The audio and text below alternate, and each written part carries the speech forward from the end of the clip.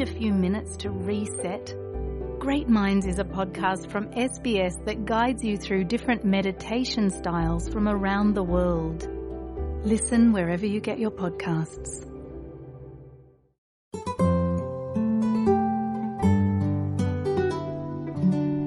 Victoria में शनिवार को हुए राज्य चुनाव के बाद लेबर लगातार तीसरी बार सत्ता में लौट रही है।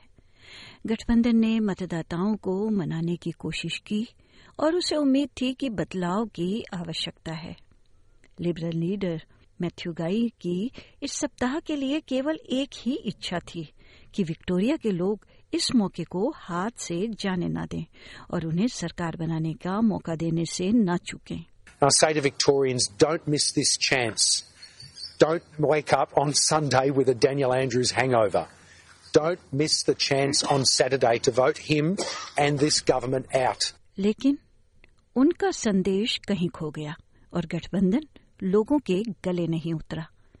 औपचारिक परिणाम अभी भी घोषित तो नहीं किए गए हैं, लेकिन साफ स्थिति उभरी है कि ये चुनाव लेबर के लिए रहा है। वोटों के प्रतिशत के साथ गठबंधन के लिए संकेत है कि जीत का कोई रास्ता नहीं है।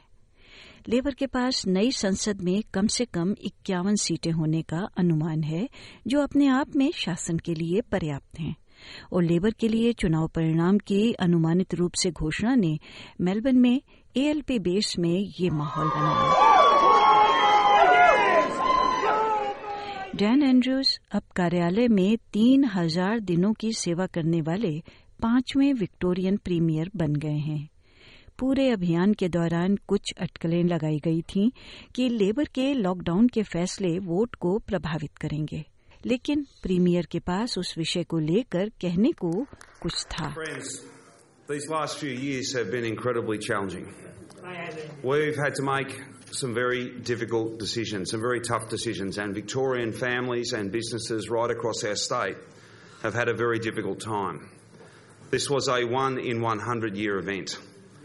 And because of the tough decisions that we made, and as important in some respects even more importantly, the fact that Victorians stuck together, the fact that Victorians through kindness and compassion, through connection and care, that sense of kindness, that sense of connection, that sense that we are all in this together has been confirmed today as well.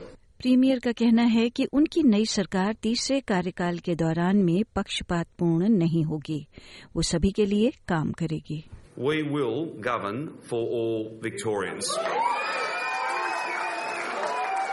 We will deliver each and every element of our positive plan to benefit each and every Victorian. No matter how you voted, no matter what your views or opinions, that's what our job is.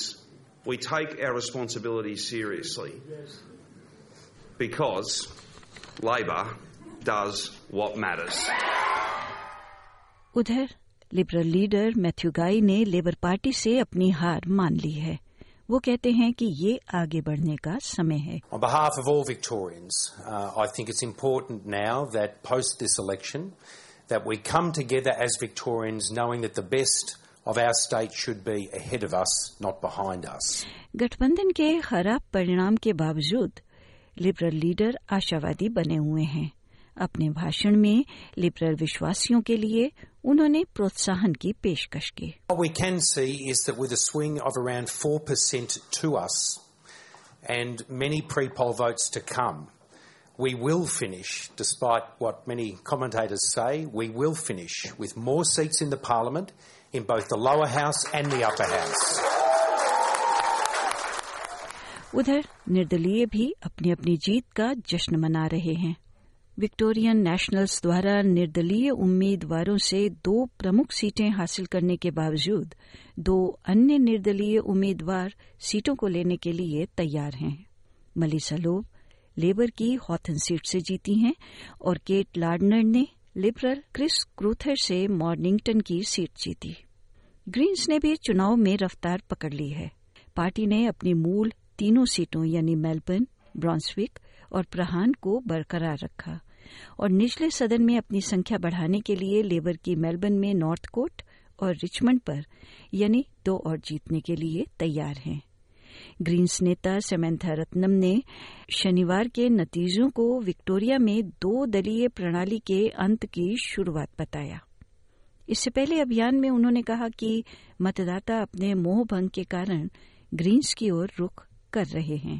We've been talking to thousands of voters over this campaign who want politics done differently, who are sick and tired of the major parties taking them for granted and want more Greens elected to make this happen. इस चुनाव से पहले राजनीति से सेवानिवृत्त होने वाले पूर्व डेप्यूटी प्रीमियर जेम्स मार्लिनो के लिए ये परिणाम चरमपंथी राजनीति को खारिज करने वाले मतदाताओं के बारे में है।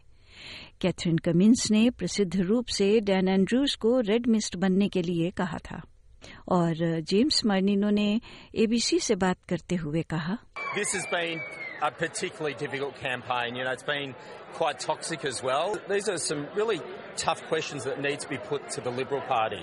You know, they chose in this campaign to get into bed with extremists. And we've seen the result in metropolitan Melbourne, what people think about that. SBS news की इस रिपोर्ट को SBS हिंदी के लिए प्रस्तुत किया अनीता बरार ने।